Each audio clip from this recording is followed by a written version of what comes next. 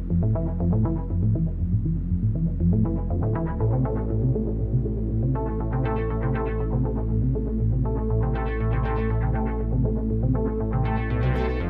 everybody, and welcome to the Fart Fetish Podcast once again. We have a very special episode with a guest today, but I first wanted to do a few quick plugs. The Fart Fetish Podcast is available on almost all major podcast platforms and releases episodes monthly, usually the first Friday of the month. You can also visit fartfetish.info. It's the same site as aproctophilia.org. I just thought that name, that URL, would be a little easier to spell, but both URLs will still work and they'll continue to work. The podcast is embedded there. There's some informative resources. I've also added some podcast links of the shows that I've listened to, and I'll talk about those on the next episode. I've also finally put up the link to the Discord. It'll be invite only to avoid any kind of trolls or shenanigans.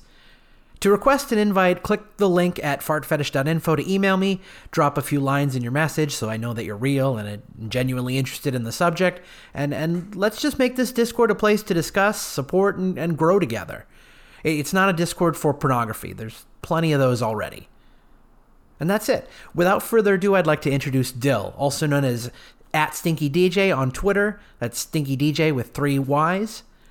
He's a fart fetishist from the gay community. In fact, he's also followed the gay community for some time and even written about the online history of the community, which we will discuss today here on the Fart Fetish Podcast.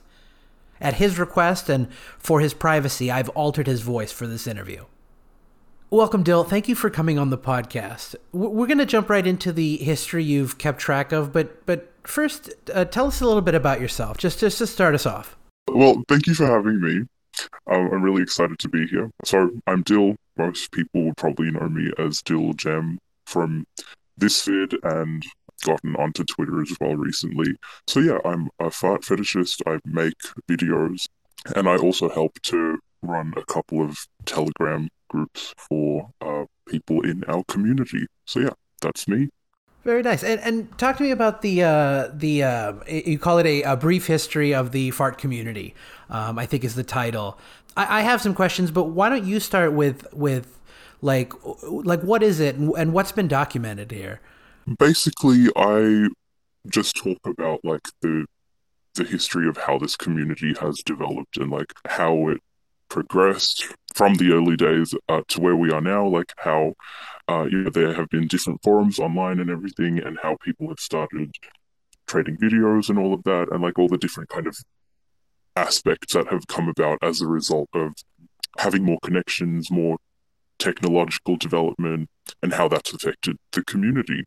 I focus more on the gay side of things because like that's the side that I'm more involved in, but I believe there are parallels to the straight side. How would you say the two sides differ? The gay and straight sides of the fetish? Like, how do those differences play out? Well, okay, so with the gay side, obviously it's guys into guys, and it's guys who like farting into guys who like farting kind of thing. Which means, like the way I see it, it's more of an even playing field in the sense that like everyone on that side is offering what the other people want, whereas with the straight side of things, it's not the same, because like I think you mentioned this in the previous episode of the podcast, where there just aren't that many straight females that are into this and that like actually into guys farting. So they don't want to see anything. They don't really get anything out of that. So like, say for example, if you had 2 groups, one of just gay guys from the community and one of like straight guys and straight women. With the gay guys, like everyone can give each other what they want. With the straight side, there's more of a power imbalance, because like really it's only the females that can give what the guys want. The guys don't want what the other guys are offering, and the females don't want what the guys are offering either. So it's like there's a power imbalance there. I was just gonna agree and say the only way, and I think we talked about it briefly in our chats, was the only kind of way to in a small way to match that type of exchange that the male side has to give to other males that are straight is the art, is like stories or image captions, videos that are produced by men, but not necessarily starring the men as the farters. If you get what my drift, like when I produced videos with my ex, I produced them. They were my whatever, my imagination. I dreamed them up. And she was just sort of the model in the space, doing most of the work. Of course, I'm not saying that, but it wasn't of her. Wasn't these weren't her ideas. These were from my stories and things like that. But yeah, that seems like the only way on the straight side that having a heavy population of male. And maybe no or very limited amounts of females that, whether they like male farts or like farting on men, even that is probably rare as well. That the women in this space, many of them most likely do it as as another part of their business repertoire. On that side, it is more of like a business transaction where they're offering a product, and really the only thing that they want from the men is money. Whereas we don't really have that.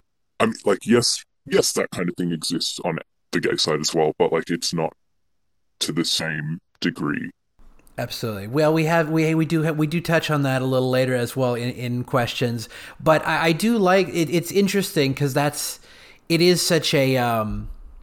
I mean, we even talked about it off, in our chats about, you talked about it as an equivalent exchange, which, can be synonymous with the idea of this video trading that really can only occur in the gay fart fetish space. It can't really occur on the straight side because, as you said, the other men don't really want what the other men are offering, if they're even offering it at all, which usually they're not.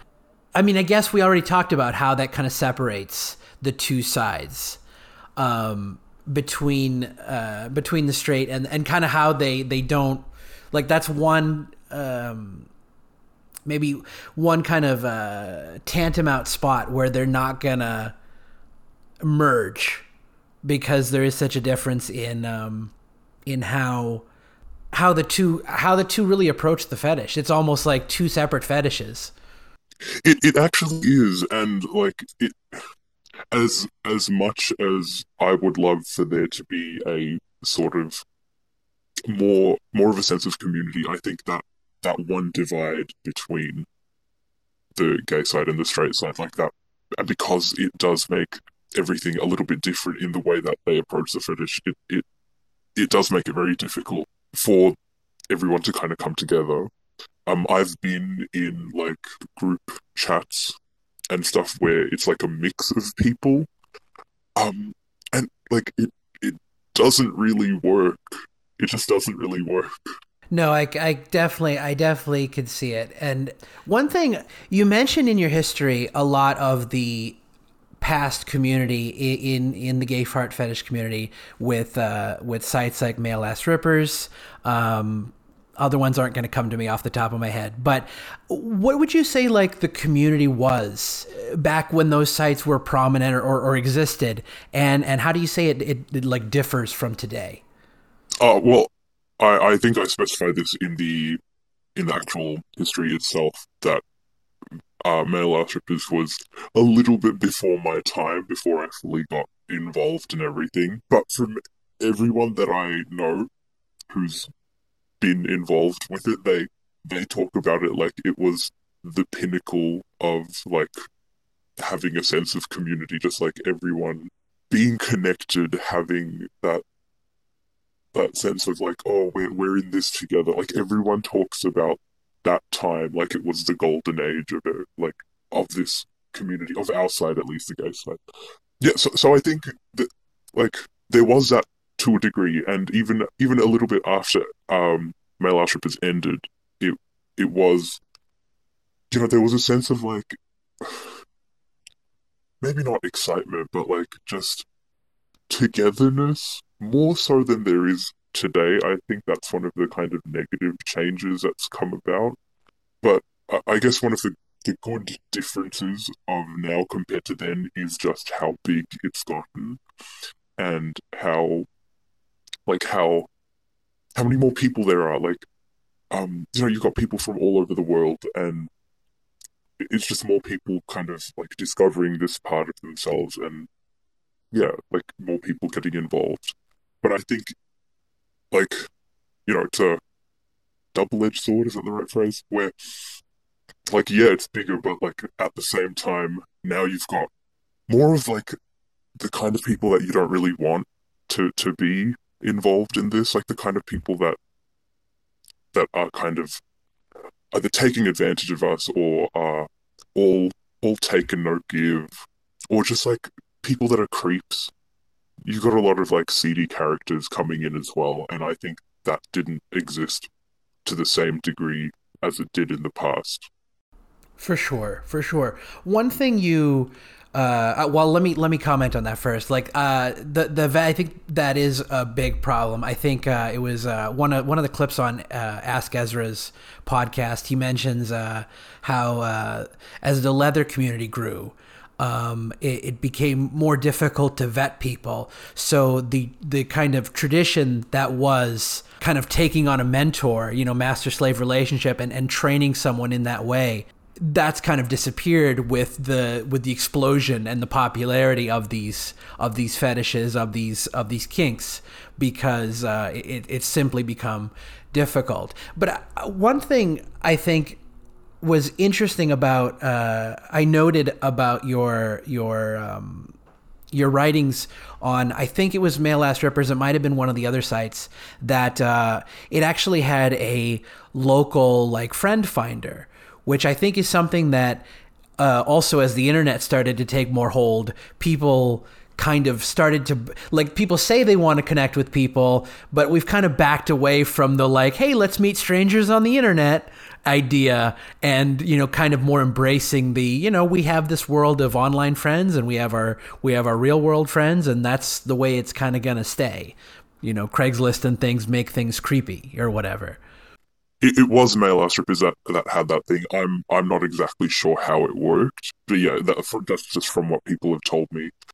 I think people still do want to meet in real life. Like, it's the problem again is the fact that you can't exactly be sure who you're getting, and I think that's always been the problem with meeting people online. Like, you can't you can't really figure out who they are straight away, and yeah, so like it makes people hesitant to kind of get into that space. But I know for a fact that a lot of people do want to meet others. They want to engage in this fetish in real life. They don't just want to keep it online. But like, to be fair, that there are a good number of people that do just want to keep it online, and they don't want to take it past that for whatever reason. And you know what? That's fair. Like, they if that's what they feel, they can do that. But yeah, I still think there are a good number of people that want to take these desires, I guess, and like move them into the real world space. For sure. Well, I mean, it seems a little out of nowhere, but like, what inspired you to want to keep track of this history? Or why did you think it was important? So a funny story behind it. I was actually thinking about writing fiction. I was like, okay, let me give that a try. Like, lots of people have done it. There are some stories I enjoy. Maybe I'll give it a try.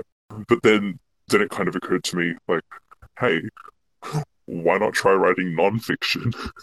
um, because no one's really done it before, and I think I explained it in the introduction where I don't have it on me right now, but it's something like, I'm writing this because no one's really done this before, and I feel the need to kind of you know keep track of the development of everything for the sake of, like, if more people are kind of discovering this about themselves, they can have like a reference point to see where we've come from and what we've become. And yeah, like, if we are to have a greater sense of community, we need to have like a sense of shared history. And yeah, not everyone knows about, everything that happened back in the day. So yeah, I think it's just useful to kind of have that there as like, oh, okay, so this is how things were, and this is the way they are now. Absolutely. I think it is a great account. Like I certainly I was there on the straight side. No one has done a history that I know of on the straight fetish side, and there is some overlap for sure. But I really got a sense of the timeline and the history reading your document. You really put a lot of time and effort into it. So it is quite a it is quite a feat. Well, like it wasn't just me. Like I talked to other people. I talked to older people that have kind of been involved with this since since the internet first became a thing. And I mentioned that that's like in the beginning days where there'd be like very basic websites, like homemade websites, where people would have like farting jokes or things like that, and then people would share stories, and then that's how it all started. Like obviously, I wasn't there in those days. I had to get help from other people to figure out what it was all about. So yeah, it wasn't just me. Like I'm not taking full credit for all of that. For sure, for sure. Well, I mean that's great, and I mean the fact that you compiled it, you did the work. I credit to you. But absolutely, I'm glad you got help and are are giving deferring to others as well, who were there. So that's great. Someone does have to be the actual scribe of these things. So that is great that you've taken that on.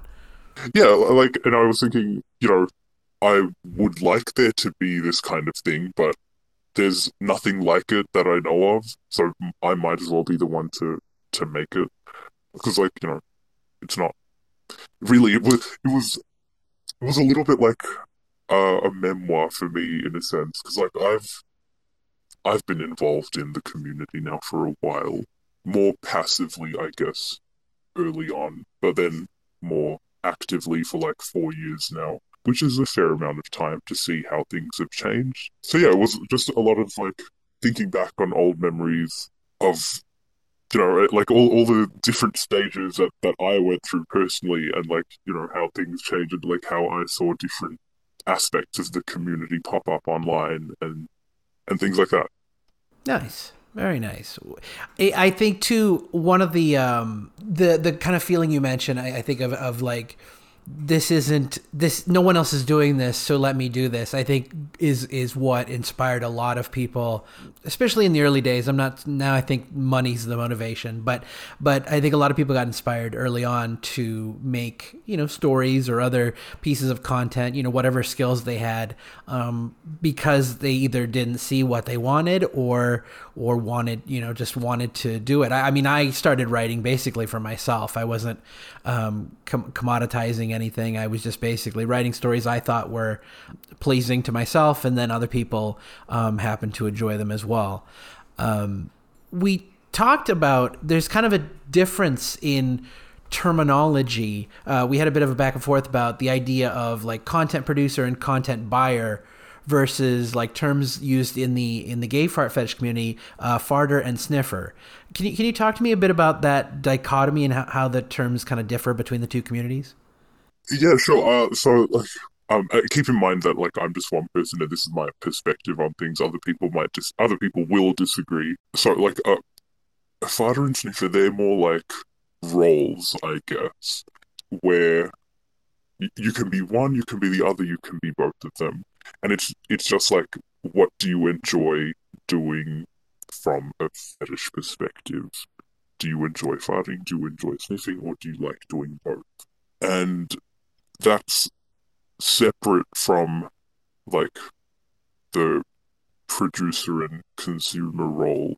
Well, maybe I shouldn't call them roles, but it's separate from like the idea of being a producer or being a consumer, because like you can be a father without like making any content for yourself. You might just enjoy like doing that to other people without necessarily making videos or making art or making stories or anything like that, but you still enjoy that kind of more dominant aspect of the fetish. you can be a sniffer who, in terms of the fetish, is more passive, but like you can also produce content. Like it's possible to have that. So like they're not exactly the same things. In my personal opinion, like I think the whole dichotomy is complete bullshit because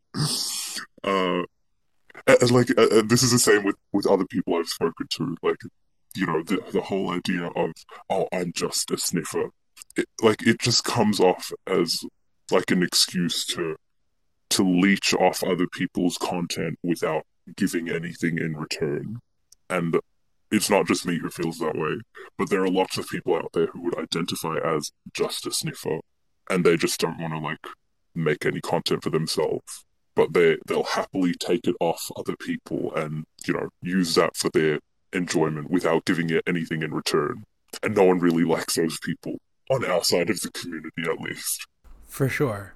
For sure. No, and it makes sense. So I think I'm understanding because there is this, I guess, not necessarily that it's not always monetized, but this slightly more pure economy of video trading that goes on within the gay community, the gay fart fetish community, that there is the farter and sniffer essentially become the not placeholder, the maybe I'll say placeholder, it doesn't matter, are essentially dom and sub. Other words for dom and sub in that way. But the additional, I guess, weight that is carried on the, solely sniffer role is that because they are males who are fully capable of farting, there should be some sort of reciprocal exchange in that they're merely leeching off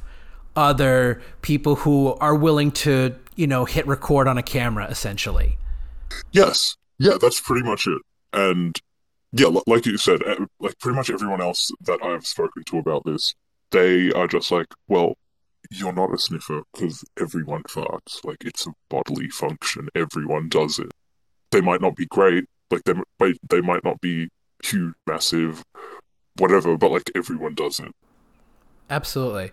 Yeah, no, it makes total sense, and yeah, I mean there's some, I mean people definitely were, people definitely leech in terms of straight content, a lot of video sharing and what have you, but it's not quite the same in terms of what you're saying because it goes back to what we talked about at the beginning was the males within the gay fart fetish community are all capable of giving something that all the other males want.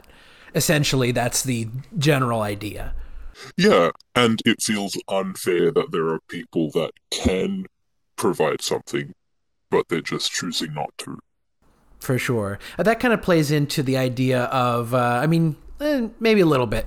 The you mentioned in the history, and we talked about it as fart videos. I think mostly the fart traded videos, but I guess it could be any, whether it be content or fart trading, as sort of a currency within the community, and that's a fairly prevalent idea to do so. Like talk a bit about what that looks like. It's basically people talking to each other online and sending each other videos. I was first introduced to the concept in, I think it was 2015, 2016. I'm showing my age here. The idea kind of struck me as a little bit weird at the time, but then, like, essentially it's just, I'll send you a video of myself and you'll send me a video of yourself. And that's what trading is. Occasionally, it will be some people have got a bunch of videos saved of other people and they will trade them, but no one likes it when people do that. Like they're essentially stealing, and like stealing is massively looked down upon. It happens a lot. Like, people pretend to be other people and they'll trade videos as if they are the other person that they're pretending to be. We don't like that. We don't want that. But yeah, so trading is just me sending something, you sending me something back. And that's pretty much it. For sure. Okay. I mean, and you know, the idea of like as a currency. I mean, since I started joining this vid, when they kind of purged Pornhub of anything that wasn't like an official creator. I noticed that there's people on there who they have videos marked as private, and they will, you know, write in their profile very clearly that they're pretty much only going to accept you as their friend if you have private videos, and many times if you have what they consider good private videos, quality, rarity, desirability, what have you, that you're essentially bringing to this transaction. And that transaction, that, you know, the videos being used as currency is essentially for someone accepting or rejecting your friend request on you know, this vid. I found that pretty interesting. That there is a. I mean, I fully understand it. People are bringing something to the table, so why shouldn't they get something in return? But it's just interesting to see videos used that way, especially, you know, in the straight community. It tends to be content that's, you know, it's stolen, but it's like it's produced content that's stolen. It's not like almost more identity theft stolen. Yeah. Well, I guess on our side, when that happens, like we know when it's produced content, and we know when it's like, hey, this isn't actually who you're saying it is, or like you're not who you say you are, kind of thing. Because, like, you know, I talk about this in the history as well. Like, there are lots of content producers that have gotten quite famous within the community, as it is on your side as well. And, you know, like, sometimes people will pretend to be them, or like they'll have very well-known videos that like just everyone can recognize just by looking at a thumbnail. It's like, oh, yep, that's that guy. You know, and these videos will just be like constantly floating around the internet.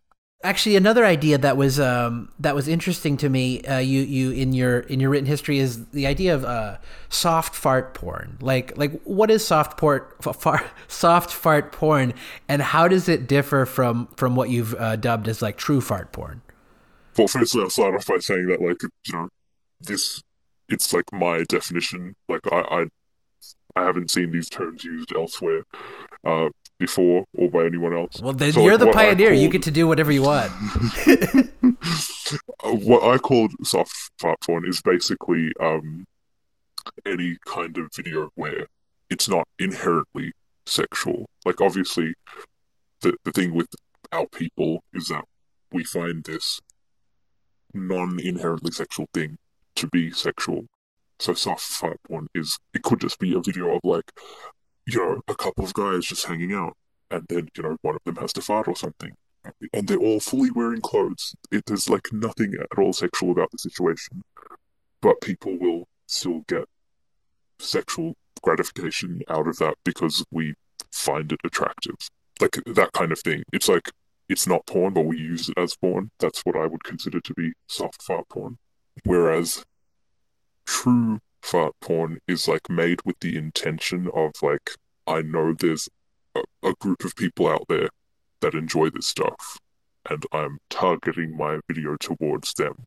There's like a degree of, like, because there are people who make videos for us, but they, you know, there's no nudity involved. There's like they're fully clothed as well, but like we know that the video is made for us, so like it doesn't look like porn at all. So I think there's like a kind of middle ground as well, and then there's like the full on, okay, we're having sex and there's farting involved.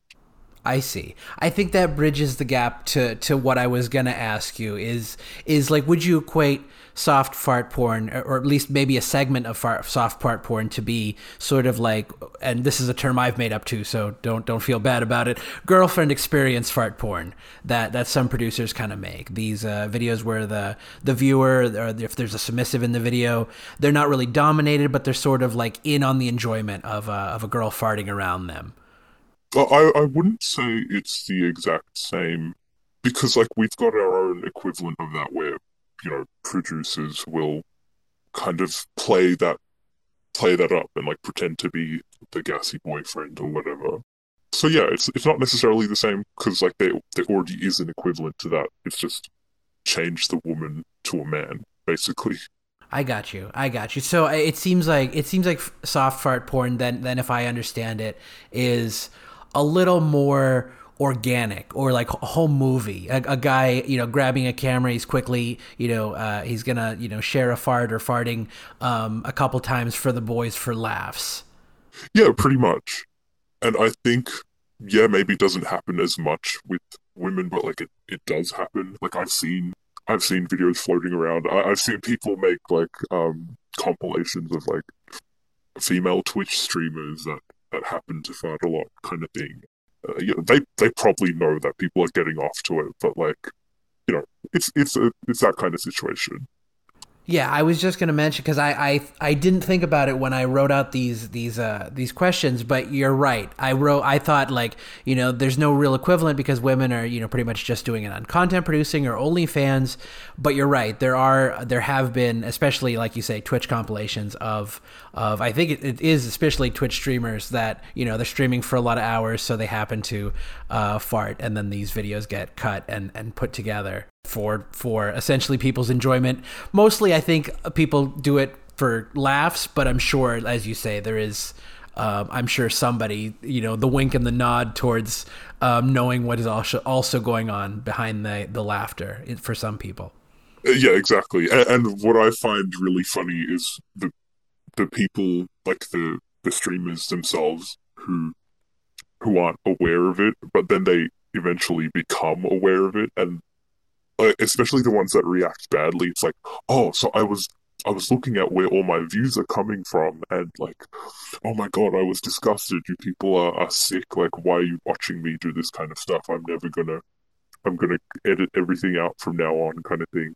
Like, I've seen that happen with with women as well as with men, and like it's just it's funny. It's funny, but like it also goes to show like how what I was saying before about how there are so many creeps these days. It's like if you see someone who's like obviously not into this, but they fart, whatever. Don't go and be all creepy in the comments and be like, "Oh, you should record more." Oh, oh, that was really good. That like, just stop. Don't do that. We don't like it. No one likes that. No, it's very true. I think that happens. I think that happens probably more frequently than it absolutely should. Oh, it shouldn't happen at all. But I think a lot of producers disappear or leave the business, leave or even just people producing videos for fun.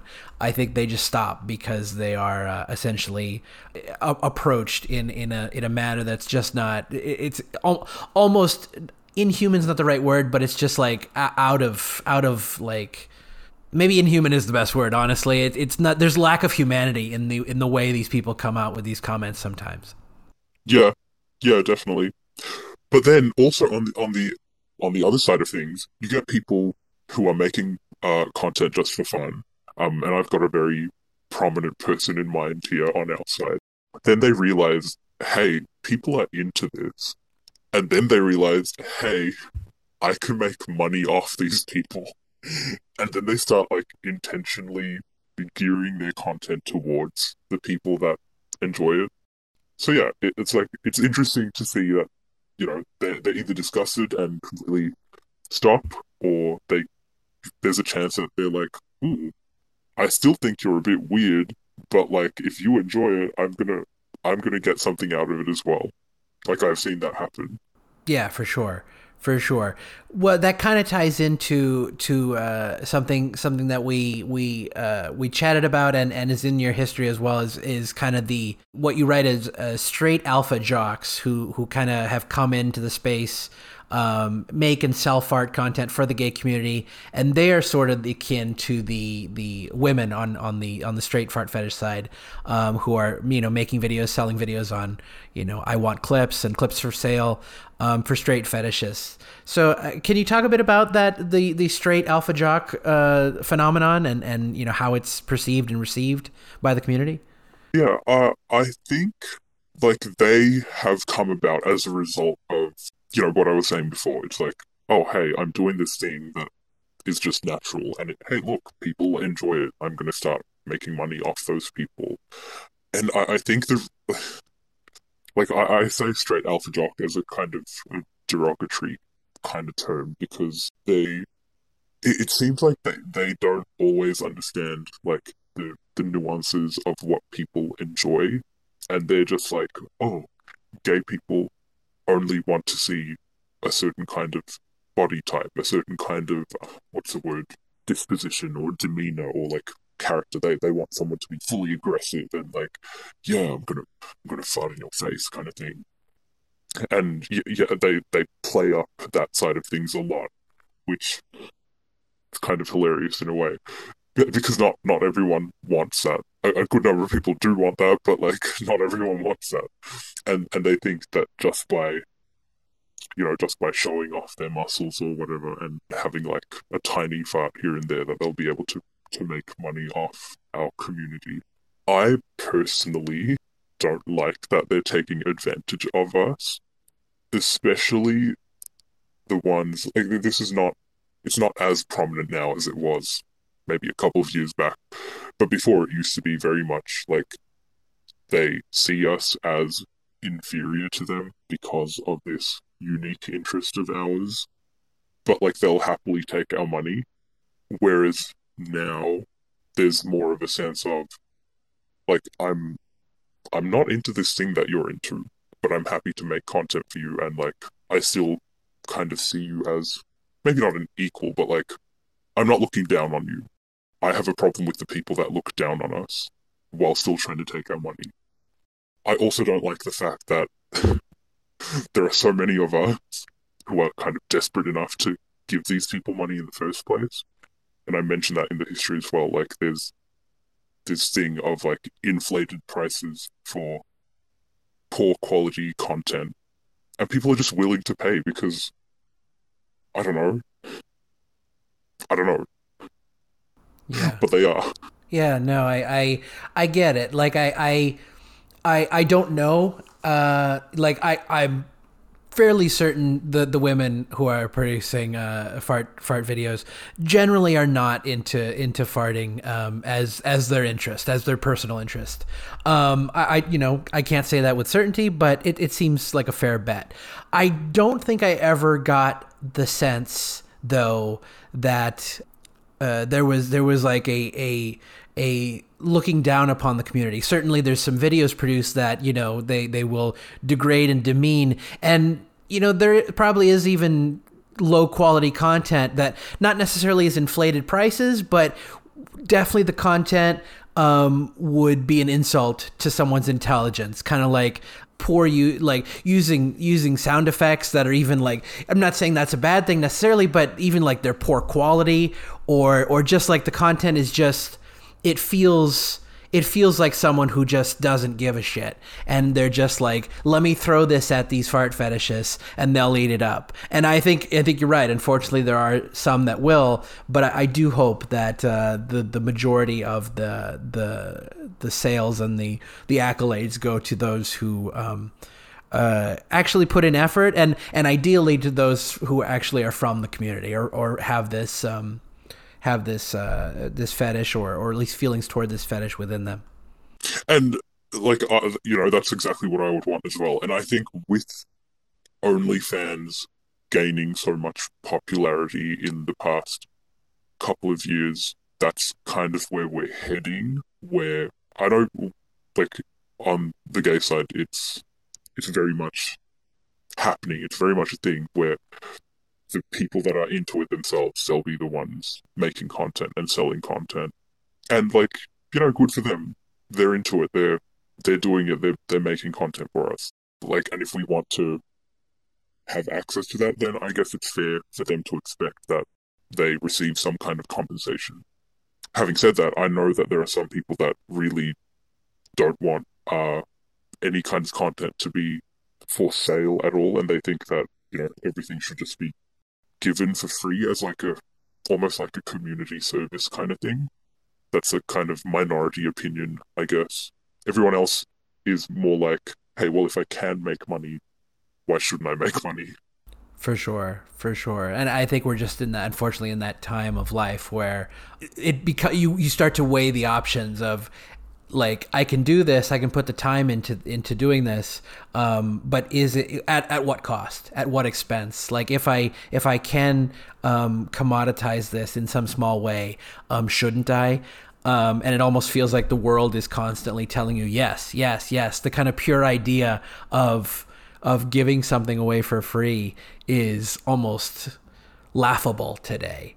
You know, it's sadly too. I'm not saying people shouldn't be rewarded for their effort, because I certainly want to be as well.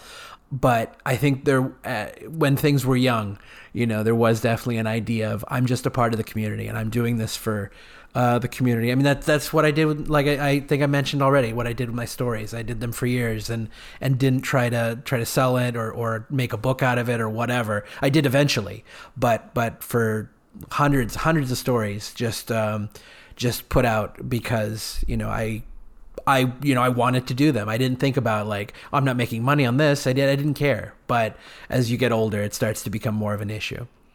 Yeah, but funnily enough, a lot of the people that are making money off this fetish, you know, that are from the community itself, they're quite young. Like they're in their early 20s and stuff. So I guess that's the time of your life where you're needing money for other reasons. Yeah, and I think this is one of those changes that's like I was talking about changes before. The fact that so many people are kind of only doing this for money now.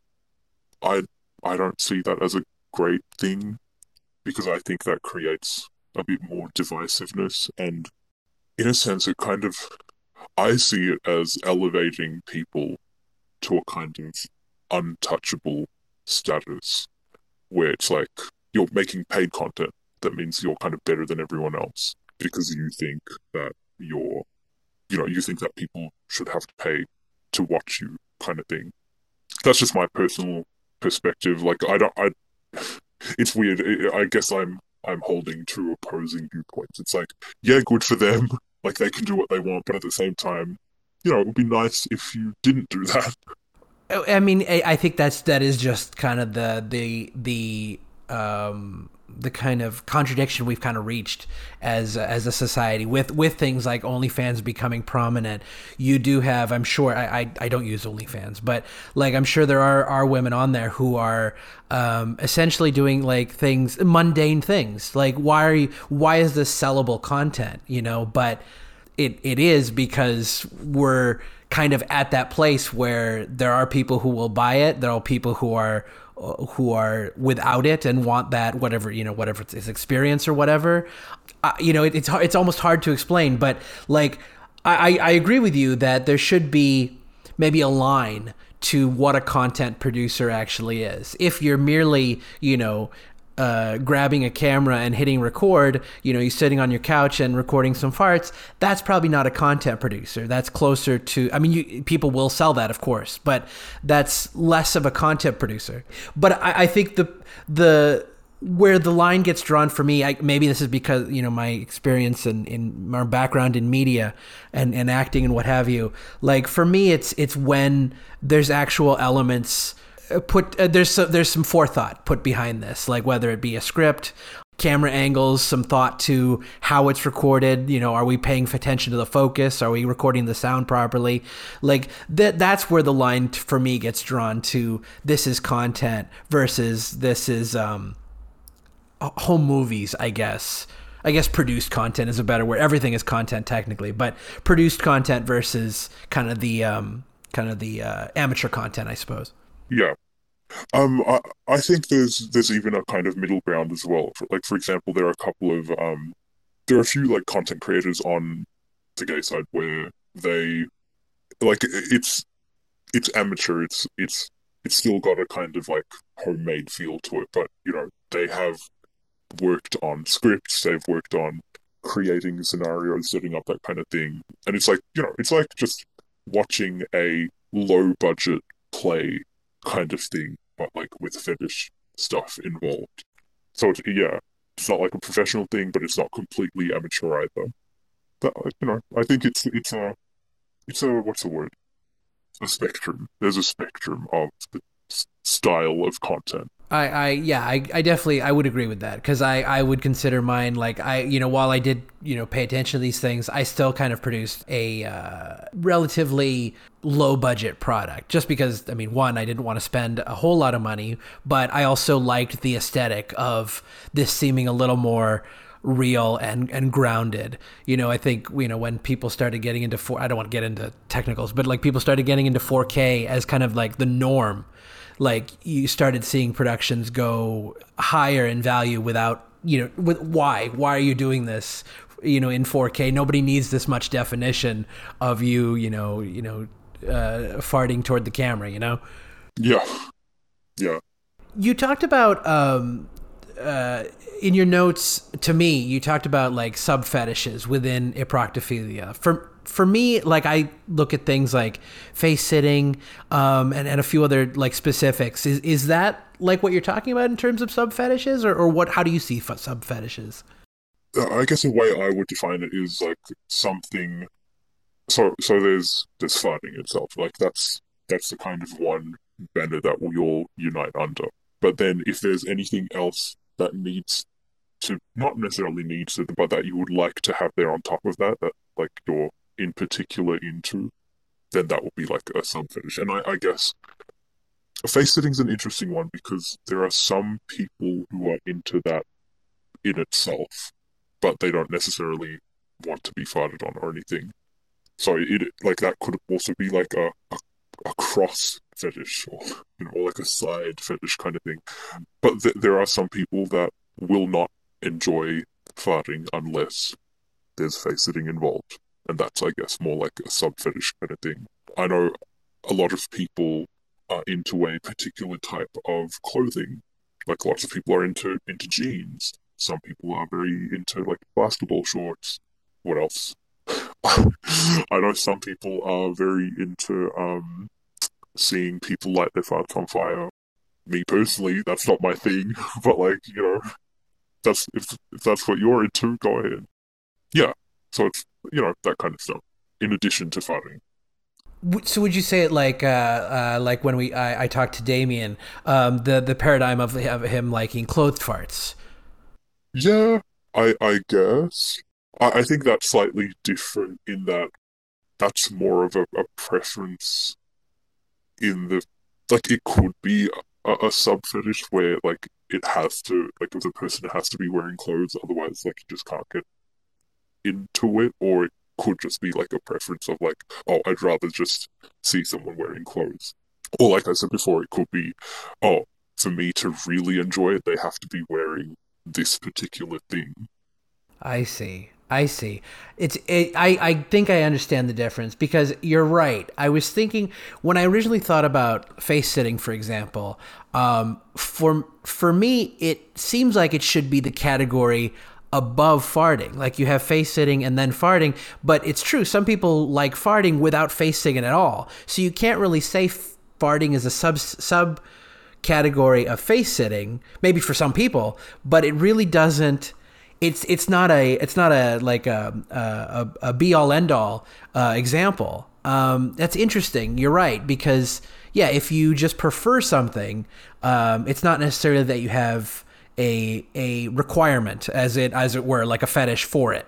Whereas me, I think the two are farting and femdom are the two. Like I think I definitely prefer face sitting to be in there, maybe even very close to fetish. It's probably a fetish, but like I could probably do with just the two, but without those two, it's zero. It's then you really don't get much. Exactly. It can't just be farting, and it can't just be femdom. Those two have to be together, and then face sitting is great as well. But without those two at the core, I guess it's nothing essentially. So that makes sense. I think I understand that now. Yeah. Me on the other hand, like just for myself, I'm pretty open in that like I don't have a whole lot of specific requirements for me to enjoy it. I generally prefer closed farts. I seem to be in the minority. Like a lot of people on the gay side, they're just like, take everything off, stretch out your cheeks. I'm just like, no, I don't want to see that. Like, that's not my thing. Yeah, I kind of have that same. Same mentality. Like it can be okay sometimes, but I'm generally like, nah. Underwear's fine. We don't need to get anything beyond that. Yeah, exactly. That's me. But yeah, but like, to each his own. And like, I think that's one of the, like, in a way, it's kind of nice. It's just like it shows the diversity within our group of people. For sure, for sure. In the last episode, I think episode 5, I mentioned talking with a male dominant at a local dungeon. He wasn't a fart fetishist, and he was telling me his perception of fart fetishes was. I hope I'm not guessing here, but my presumption was his feeling was somewhat negative, because in his interactions he talked about how the fart fetish was used as kind of a foot in the door to some sort of scat play. You talked to me. You mentioned to me about how greater visibility of more fetishists could help this kind of problem. Can you talk more about that? Yeah, I think. Like, I think our fetish is perceived to be as something shameful, or even like relatively shameful, relatively disgusting. And, like, even me, myself, I still have kind of personal hang-ups about that, of like, am I really into this kind of thing? Like, do I want to be into this? And I know people who have that kind of feeling, even more than me. They're like, I think, like, yes, I enjoy it, but I don't like the fact that I enjoy it. I think having more visibility would kind of help to be like, yeah, this, like, it's a thing. Like, this is just a part of the scope of human sexuality, and like, it's not something to be ashamed of. It doesn't have to be disgusting. Like, in fact, when you think about it, like, the, farting itself, it's very innocent, and like, it's, objectively speaking, it's less disgusting than like sex, even vanilla sex. Do you know what I mean? Like, it's not. Oh, I absolutely know what you mean. I don't know if other people would agree, but I 100% agree with what you're saying. Yeah, and it's just like, there doesn't have to be any physical contact. There's no like fluids or anything that are exchanged. It's just like air. So yeah. Anyway, sorry, I kind of went off on a tangent, but basically, more visibility means less shame, and then people won't have to use like a fetish that's perceived to be less intense or less shameful as a foot in the door to get what they want. And like, it's, I think the same thing applies to scat as well. Like, scat, not my thing. Sorry, I'm not into that.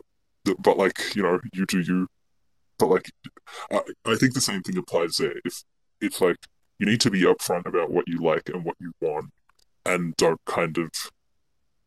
And I guess if it was more accepted, then people would be more willing to be like, yeah, this is what I want. If that makes sense. Yeah. Yeah. No, absolutely. It totally makes sense. I don't think it's a one-to-one comparison, but I'm thinking of foot fetishism, for instance. I think one of the things, maybe it's my exposure to the film community. The more people became aware of Quentin Tarantino's foot fetishism, the more I feel like people started to accept it, because of his high profile within Hollywood. I think, I mean, I'll like I say, foot fetishism is a little more benign than I guess people would associate with butts and what come out of them. But still, like, I think that you're exactly right. The visibility of a high profile person, or if it could just be done with more people being visible, I think that is the key to what starts to break down these barriers, and allows not even just the public to perceive it better, but also for fetishists to feel less ashamed of something that they should have no shame about. They didn't, nobody. I don't think people chose this. Maybe some people did, but I think for the majority of us, we didn't choose to go down this route, and we're just kind of doing what makes us happy in a way that I think not, for most people doesn't hurt anyone else. The few people that do, screw them. They don't need to be involved. But I think the majority of people just want to practice their fetish in a safe, a sane way with consensual and willing partners. Yes, exactly. And I was actually having a conversation with another friend in the community recently, and we it kind of got to the point where, like, I kind of realized, hey, this stuff is pretty much the same thing as just like sexuality in general. Like, take, homosexuality, for example, where it's stigmatized and, people feel ashamed for having their particular inclinations towards the same sex. They can't help it. Like, it's just there.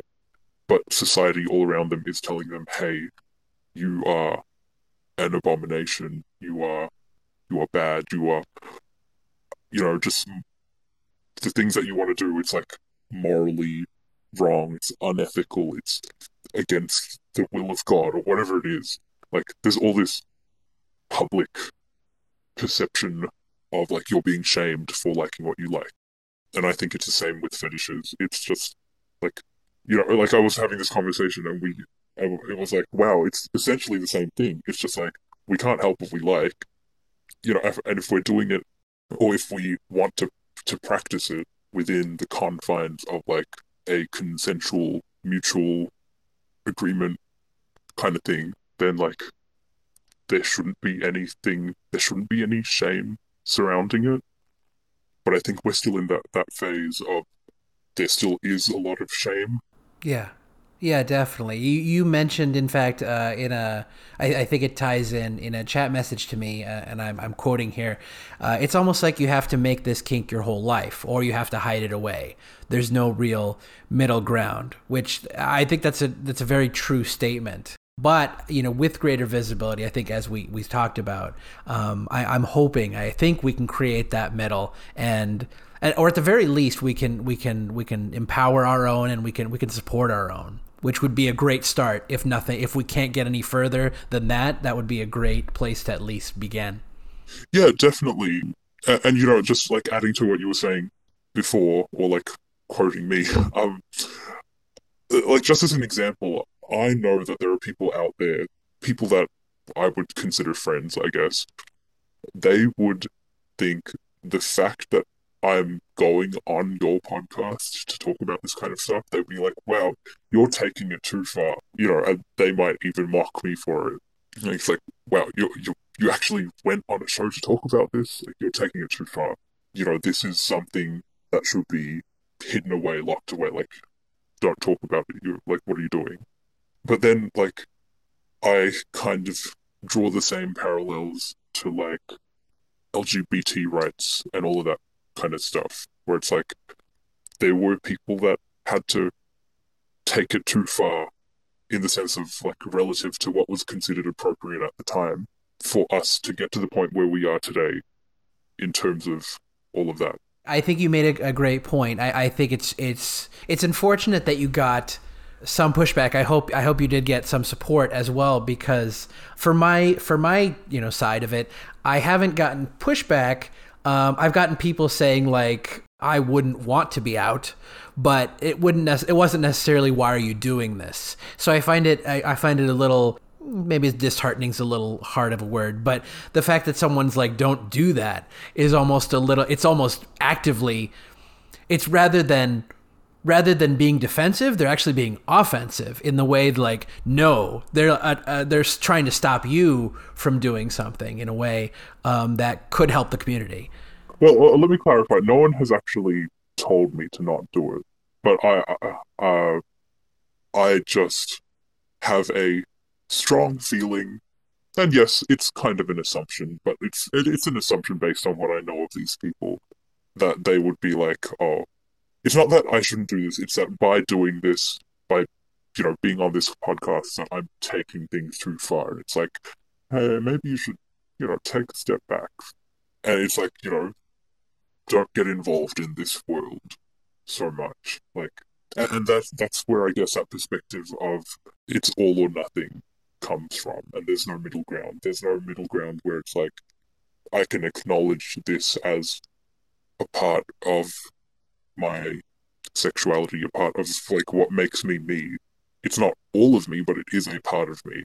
Yeah, and I guess it's just about trying to find that middle ground where it's like, hey, you're on a podcast about this stuff. That's all right. Absolutely. Well, I'm glad you feel that way, and I still think it's very interesting. Because I guess I get that sense of like, maybe not too far, but like, what's the end goal? You know, like I have an idea or I have thoughts about what the end goal is, but the path to those things are so foggy and hazy that it's really like, are we going in that direction? We just have no idea.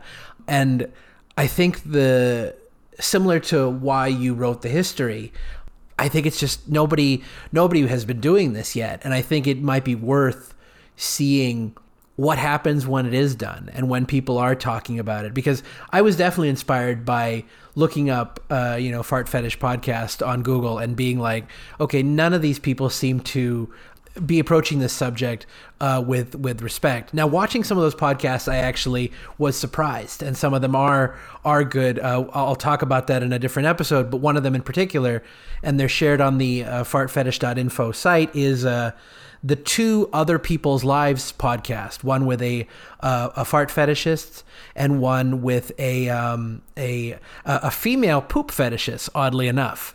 And both interviews were amazing. Like they didn't understand these fetishes, but I respected how much they respected their guests, and before and after the guest, and talking to the guest, there was no sense of this as like, I'm making fun of this person, I'm better than this person. There was at least one podcast that does do that approach, and I shared that as well as a contrast.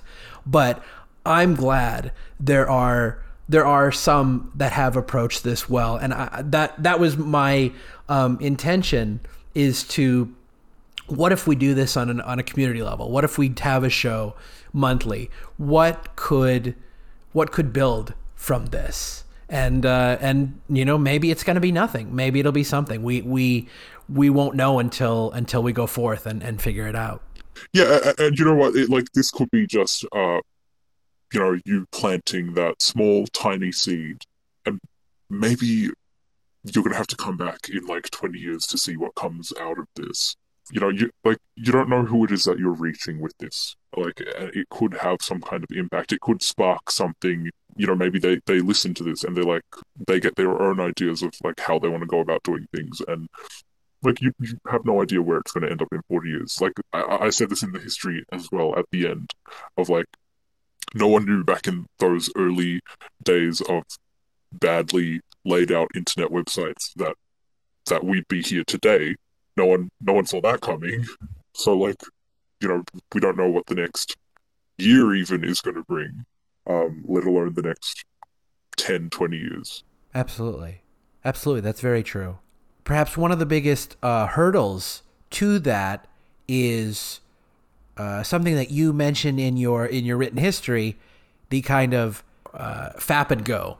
Like, people come to this they don't come into the community necessarily, but they come to the porn essentially, which is in the community, and then they take what they take it, and then they immediately leave. Essentially, they jerk off and go.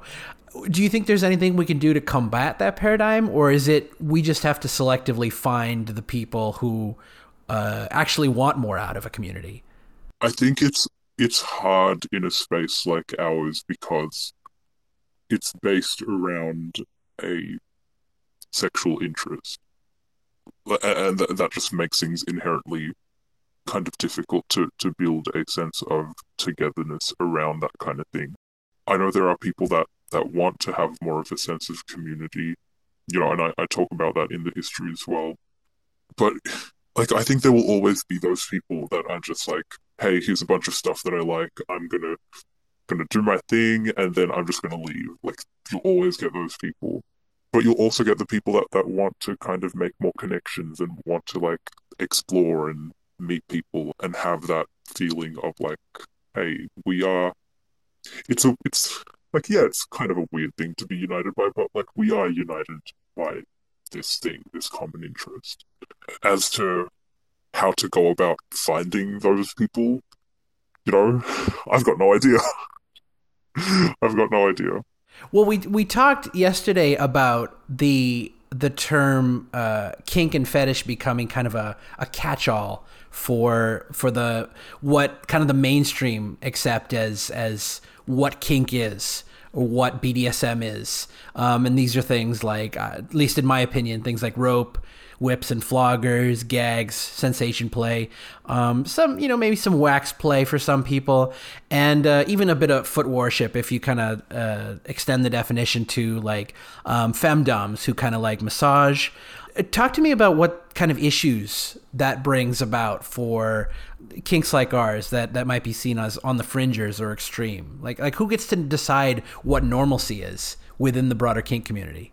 Well, once again, I think that's just a problem of representation. If we don't see ourselves represented in any sort of kink space, then we will feel ourselves to be less, inferior, or not worthy, or just weird, or just, once again, shameful, disgusting, all of that. Like, we'll start, that's the kind of feelings that we'll have. And I think when people just associate the idea of kink with just BDSM and all the other stuff that you mentioned as like the mainstream kinks, like it's a kind of very narrow viewpoint of it all, because there's more. There's a lot more than there's a lot more than just our thing as well. Like, we need to be aware that it's such a broad thing, and yeah, I think having more visibility would get more people to be like, okay, sure, these aren't, for lack of a better word, these aren't normal, but like they are all still valid. Absolutely.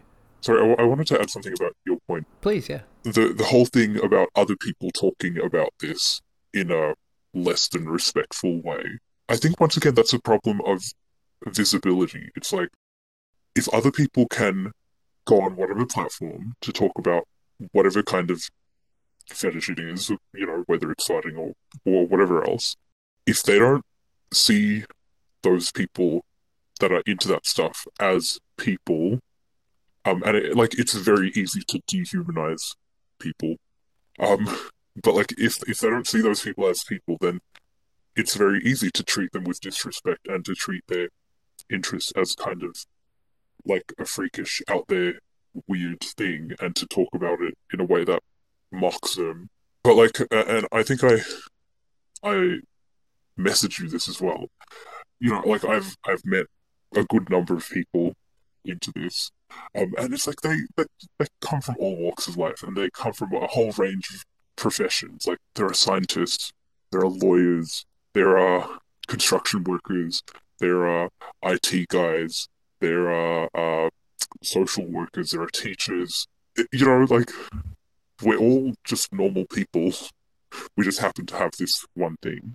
And I think outsiders need to understand that. And once again, with more visibility, like, we'll head in that direction. Yeah, absolutely. Absolutely. We're kind of winding down, and it seems a little backwards, but let me transition to a little bit about yourself in the time we have remaining. Like, what do you? I think you mentioned a few things in your answers, but like, what are you into, and how do you approach this fetish for yourself? When it comes to the fetish itself, like I said, I'm generally quite open. I generally prefer closed farts. Like, I'm not massively into bare. When I've met up with people to do stuff together, I have done bare farting, like, as the active role and the passive role, the farter and the sniffer, as it were. But in general, I prefer like people wearing clothes and exploring things that way. I enjoy being farted on, like face farting. I enjoy doing it to other people. I enjoy, yeah, like, sometimes I think of myself as being quite vanilla within this kink. Like, there doesn't have to be anything extreme happening for me to enjoy it. And in terms of like going about it, my whole thing from the very beginning, like ever since I started kind of getting more actively involved in the community, it's always been to get to know people as people, like getting to know people beyond just the kink side of things. And like I've made I've made a good number of good friends through this, weirdly. Because like I said, I'm all about getting to know people. And if I can see that the other person is the same, then it's like, hey, we can be friends kind of thing. Not everyone is like that. There are some people that they'll literally just message me being like, hey, send me videos. You gassy right now. Can you send me a file? That kind of thing. Which is very annoying. And I don't like talking to those people. But yeah. When you, whether you're the farter in the situation or receiving, what does that look like? I guess, yeah, what does that look like? Is it like a dominating situation that you're receiving or giving, or is it like what? Yeah, how? I'm just having trouble picturing it. What would you like? What kind of things would you say? I guess maybe it would be a way to answer that. And if it's too personal, I'm sorry. I'll take it back. But see, I don't approach this with the whole dom sub dynamic. That just doesn't do it for me. I don't like venturing too far into either role. I'm more of like a give and take. Let's keep things fluid and flexible. It's like at some points I'll be taking the lead, and next the other guy will be taking the lead. Yeah. So I don't get too aggressive in terms of what I say. Really, it's like, what do you enjoy? Like, what do you want me to say? I'll say that. I got it. Maybe help me compare it to somebody I talked to, who they were mentioning scenarios. I wouldn't even call them scenarios. They talked about they would be. I'm guessing it was American football. That they would be like a quarterback, and they would fart on their teammates' hands in that huddle or in the waiting for the hike, and that's kind of like, it's not really a sexual situation, but later they would go back and fantasize it when they were wanting to masturbate or whatever. So it was almost like let's do these farts. Well, he was doing the farts, I guess, by himself, but doing these farts in an everyday situation, and then the sexual thing is almost its own separate thing. For me, that's for me, if I'm enjoying, if I'm with someone else that's into it, then it's like, why separate the farting from the pleasure aspect afterwards? I'm just have them at the same time. So yeah, that kind of thing is not really my thing. Okay. Oh, okay. Maybe I'm sorry. I'm sorry. I'm still off. I think maybe I understand, but would you equate it then to more? Sometimes you have in the straight fetish, maybe you have them in the gay side as well. Videos where the person will essentially be farting for you, but then also asking you to masturbate at the same time. Would you approach it a little closer to that? I have done that, but it doesn't always have to be that way. Like literally. Let me try to make this as clear as possible. Sometimes if it's me and another person, sometimes it might just be, okay, we meet up. It's like, hey, do you want me to sit on your face while I fart? And be like, yeah, okay, great. We do the thing. I fart a couple of times, and it's done. Hey, do you want to swap positions? Yeah, sure, great. We swap positions. He farts a couple of times. Done. It's as simple as that. There doesn't need to be anything on top of that for me to enjoy. I see. Forgive the term. It sounds a bit transactional, and I know we used that negatively earlier in the podcast, but That's kind of the, when I see it that way, that's all like I almost see it like going to a hotel room with a girl you just met, and like kind of like the awkward, like what do we do, like how do we want to broach this? Yeah, like, look, it has been like that. I guess I described it in a way that's kind of makes it seem less fun than it is.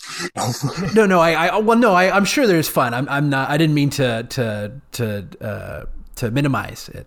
Yeah, like, I guess, like, when I describe it that way, yes, it comes off as transactional, and I guess it is. But yeah, it's just like I enjoy doing it to other people. I enjoy others having it done to me, no matter what kind of form that looks like. There doesn't need to be, like, I'm not one for having a kind of scenario set up or anything. I do enjoy that. Like, if the other person's into it, like, and I can get into that as well, like, I'll happily do like a role play kind of thing. But like that doesn't have to be there. For me, it's a lot more about like the personal connection of like, can I connect with you on a kind of personal, non-fetish kind of level? Can I know you that way? And like a lot of just physical touch as well, like just like a vanilla kind of making out stuff, kissing, all of that. Like if that's involved, and then there's farting on top of that, like that's like perfect for me. Like that'll do it for me. I see. Okay, I see. I think I see. So that would be kind of your if you had like a go-to fantasy scenario, that would kind of be the two elements you'd like to see. Yeah, that kind of physical enjoyment of each other with farting added on top. Like I do have other kind of more scene-based fantasies that I like as well, but like I said, like I'm not picky when it comes to this. Like I enjoy a lot of stuff. That does, I'm sure, make it you can find enjoyment in many places then, which is great, because I mean, like, person like me, I feel limited sometimes in terms of what's produced and how much of it actually aligns with what would actually arouse me. When do you have any idea when and like the origins, why the fantasies or thoughts started for you, why you kind of moved in this direction? In terms of the fetish itself, like I have been into it since I was very young. And when I say into it, I have memories of like when I was 4 years old and I would just have a weird kind of fascination with it. Obviously I didn't know it was sexual at the time, but like I'd have this kind of strange kind of thought process of like, oh, I wonder what it would be like if that person over there farted. Like, oh, what would that feel like? Oh, that would be something. Like, but like, yeah, it wasn't sexual. Um, this is me at like 4 or 5 years old. I don't know where that came from. I have no idea where it came from. I know a lot of people talk about, oh, they used to have like an older brother or a relative that would fart on them, and that's where it kind of developed. Like I didn't have that, and then with the internet and everything just growing up, these kind of inclinations, you'd end up like looking for stuff online, then you'd find stuff online, then you'd come across people who seem to be into the same things online, and then all of a sudden you're like, hey, I enjoy this in a sexual way, and here we are today. So it was like, I guess I was 13, 14 when I was going through, when I kind of discovered that, oh, hey, this is a thing for you. But it wasn't until much later on that I was like, I'll start participating in these communities. For sure. It's interesting because I too kind of followed the I guess prepubescent path in terms of like, I guess not understanding or knowing it was sexual, but having these even dominating farting fantasies at I don't remember how old I was in second grade, maybe 7 or something. But yeah, I would have these fantasies, and they didn't, I guess it didn't connect to sexuality, or it didn't, click, I suppose, in my head until probably about junior high, when things started to make more sense. When like seventh or eighth grade or so, when things start to get a little more, puberty starts to set in, essentially. I We're about to close out. I want to end on something that we kind of already talked about, but I think it's still a good place to conclude. Is do you think we have the power, the numbers, the will to build a real sense of community here with this fetish? Like, what do you think it's going to take, or how do we do it? I think we have the numbers. I don't think we have the will, not just yet. But in terms of getting to that point, I think, like you keep saying, like I'm pretty sure you've said this on multiple episodes. It's all about getting more people to speak out, more people to normalize things to a degree, to be like, hey, this is us, we're here. Yeah. So like, really, that's all I can say, because like more people making content like what you're doing, having more visibility, like whatever that looks like, and then I think it would be really good if we could have another, like even if it starts out as an online space, a space that's just for us, because like I talk about in the history, we've carved out like niche spaces within other communities where, you know, people who are into our fetish, like they can gravitate towards them, but we don't have our own space. I think that would be like the next big step, to have like a new fart fetish space.